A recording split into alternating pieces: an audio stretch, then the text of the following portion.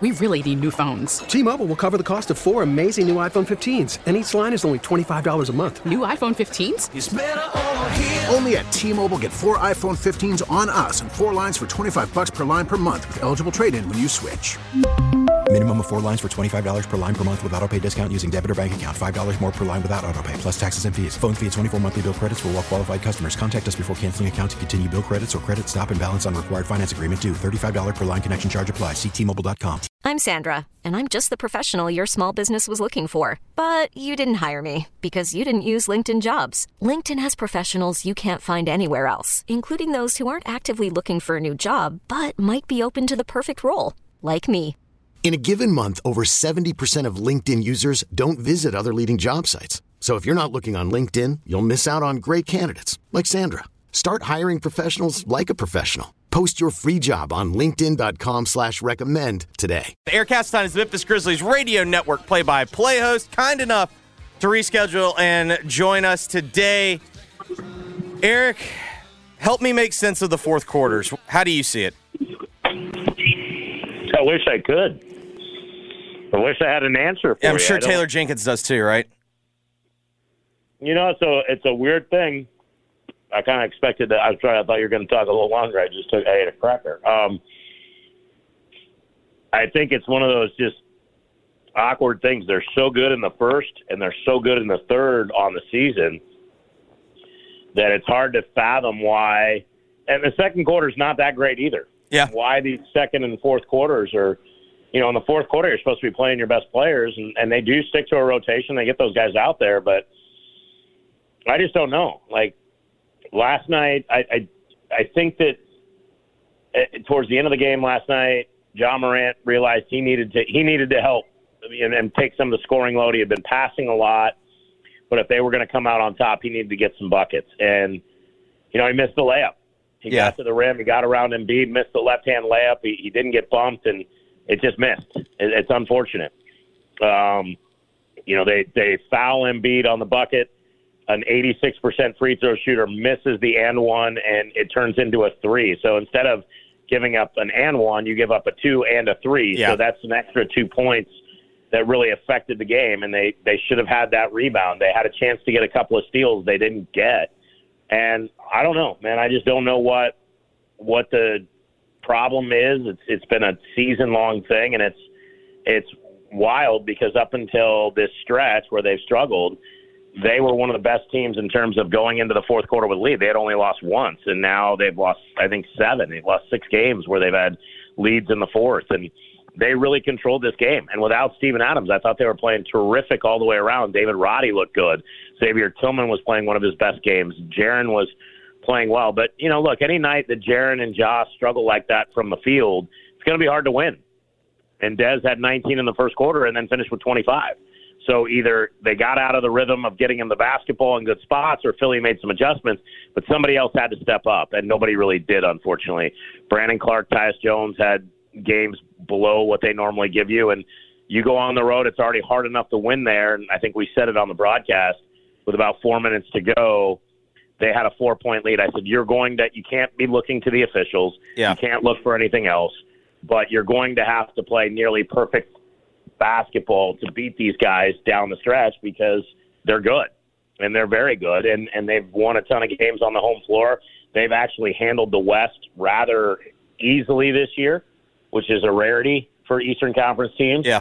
So they've shown they can play with anybody, and I don't think this is a problem in the grand scheme of things, especially, if they're playing better basketball, but because they're struggling a little bit right now, people are looking at us going, oh, is it time to hit the panic button? And I said, and I don't think it's time to hit the panic button, but it's frustrating because that would have been a great that would have been a great win to get on somebody else's home court, and they didn't do it. No, I mean, to your point, I was trying to think about it this way, and not even necessarily like, okay, spin it positively. Obviously, the result of the game is going to impact the way people feel. Like, duh. No, I don't think I'm saying anything profound there. Right. But I do wonder, is it maybe not as bad as it seems? Because if you do take a step back, hey, they had a really good basketball team on the road. They had them down double digits in the fourth quarter, and Jaren offensively didn't play well. Well, I don't feel like that's going to happen very often. No, it's not. And look, it's like a broken record right now. You see how valuable Steven Adams is. You see what he means to this team. And when they're getting offensive rebounds, when they're struggling and trying to make a run back in a game, and you can't secure those rebounds the way you could if Adams is out there, then you understand. And look, it's wild. There's a reason they gave him the 2-year extension. And this is they're not at the point yet where everybody can have an off night and they've got a star that can just completely carry them. Yes, Ja is on the cusp of that. But we were talking about this last night as well. You look at Joel Embiid. Yeah. And where he is now compared to when he got in the league. Obviously, it was a process because of the injury to the foot and all that stuff. He's 29 years old. And he looks like a man amongst boys. And Jaren is 22, 23, I think. And you're thinking, okay, he's not going to have a significant drop-off in the next 6 years, like athletically. In fact, if anything, he's going to get stronger and better, barring any major injuries, which we, knock on wood, hope never happens.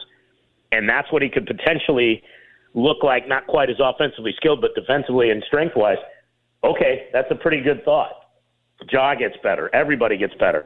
And there'll be some different faces in places as that goes along. But this is still a really young basketball team, but we've been a little bit spoiled. Been a little bit spoiled by early success for a team that really it was going to be next year was their target year to make a big leap forward, that these first 2 years were going to be years of, hey, we're going to be good, but we're going to have to figure some things out.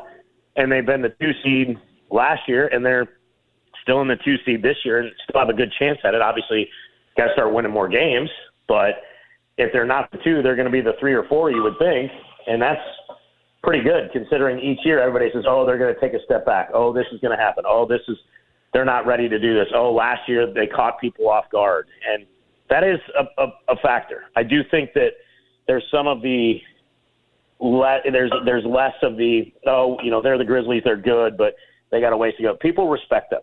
And I know people dislike them, which is a sign of respect because it happened again last night where jawing goes on and they've got a reputation. And they've got a reputation because people are paying attention. And people are paying attention because people know they're good. So, frustrating, yes. Hard for fans to watch down the stretch when you feel like, okay, this is going to be the turning point. This is where you get the signature victory, so to speak, like a college team would say, to kind of push you back into the realm where you should be. And it doesn't happen because against a team like that with 2 future Hall of Famers, and I do think Embiid is a future Hall of Famer already, they're going to make plays down the stretch. And if you don't match them, it's not going to go well for you. And they didn't match them. They just didn't. They missed shots, and they had open looks. I mean, look, Desmond Bane gets a wide-open 3 to tie the game. You feel good about that? I do. I think for people that were like, obviously when you win – everybody's looking for somebody to blame. But, I did see some people trying to blame Jenkins. I'm sitting there going, he called timeout, and he drew a play to his best three-point shooter, and he got a wide-open look.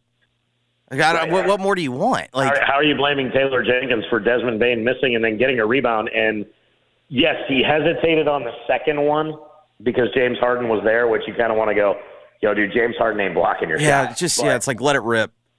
Yeah, but it's human nature. You see a defender right in front of you. You're not taking the time to look at his jersey and go, oh, it's James Harden, I can just let this rip. But you got to let it rip either way. And look, they still – I think the frustrating thing about that was they got the look they wanted. It was early in the clock, and they got a second one.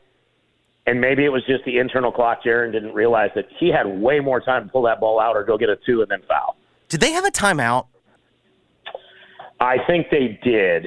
But, look, they didn't have the possession of the ball long enough to do anything. No, I'm definitely not in the camp of blaming Jaren. I just couldn't, because in the end, hey, it's, the clock's running and I'm sure everything's going fast. It's like, it just almost felt like if you had a timeout, that's a good spot to use one to try and get reset because it just felt so chaotic at that point. I believe they did, but, I would have to go back. And that's so nitpicky. You know what I mean? I'm not blaming anyone. It's happening so fast. Yeah, you're right. I know you're not doing that, but again, it's very easy to look at all of these things and say, okay, you could have done this better. Here's the thing. They needed to finish off plays a little bit better than they did. The Rockets found I'm thinking the Rockets because of Harden. Yeah. The Sixers found the mismatches that they wanted when they needed to get back in the game. They got guys isolated in matchups that were favorable for them. Look, hard guard for Xavier Tillman to take Joel Embiid straight up. Hard guard for John Conchar to get James Harden off the bounce, and that's kind of what happened. And okay, that's where you're at. You're missing Luke Kennard. You're missing Steven Adams, and you only got one true ball stopping defender, and he's moving around too. So it's give Philly some credit. They're really good. I think they're. I know everybody's talking Boston, and rightfully so. And then people are talking about Milwaukee. You sleep on that team, you're in trouble. I know they didn't look great last night, but if you sleep on that team, I think you're in real trouble because they've got enough talent there and just a devastating pick-and-roll duo that in a playoff series could really cause a lot of problems. What are you seeing from Dillon? Because to me, on the offensive end, it's one thing. Like now, you can't even make the argument like, oh, he's taking too many shots. I just see someone. It looks like he's going through a war in his own head on the offensive end. Mm-hmm. Yeah, a little hesitant, a little, lack of. You confidence. Can feel him thinking, and maybe I don't know if it's in the building, but that's what it feels like on TV. Yeah, and I said that I think on one of the plays. He wasn't as instinctive as he was like, do I really want to take this shot?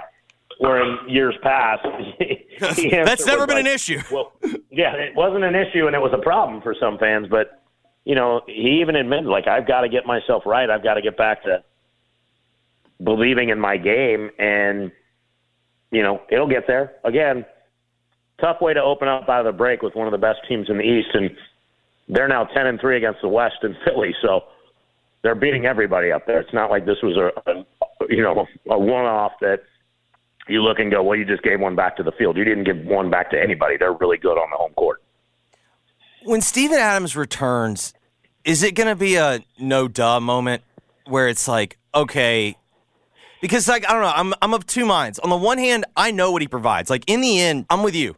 I think Steven Adams probably gets one or two of those rebounds in the fourth quarter, and that maybe changes the complexion.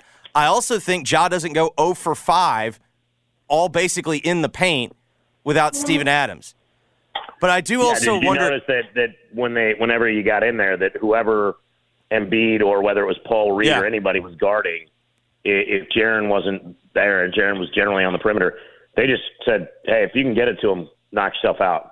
We'll take our chances with the other guy. Yeah. But we know we need to double you or you're gonna really hurt us. But I think Adams, they still probably do that, but they have to have a little bit more respect because of his size.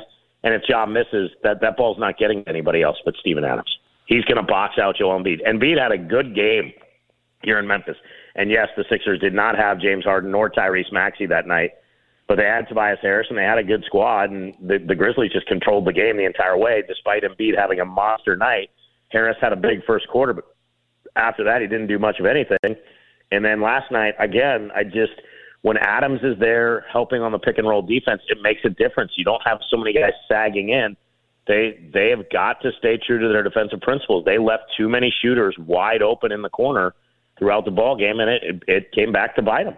Yeah, it's like, and that's okay. I mean, it happens. It's one of these things. I don't want to sound overly critical of the team because these are normal things in an NBA season. I just think everybody kind of got spoiled with the 11-game win streak and thinking, oh, my gosh, there are people talking about this team winning a championship now, and this is 2 years ahead of schedule, 3 years ahead of schedule. T-Mobile has invested billions to light up America's largest 5G network from big cities to small towns, including right here in yours. And great coverage is just the beginning. Right now, families and small businesses can save up to 20% versus AT&T and Verizon when they switch. Visit your local T-Mobile store today.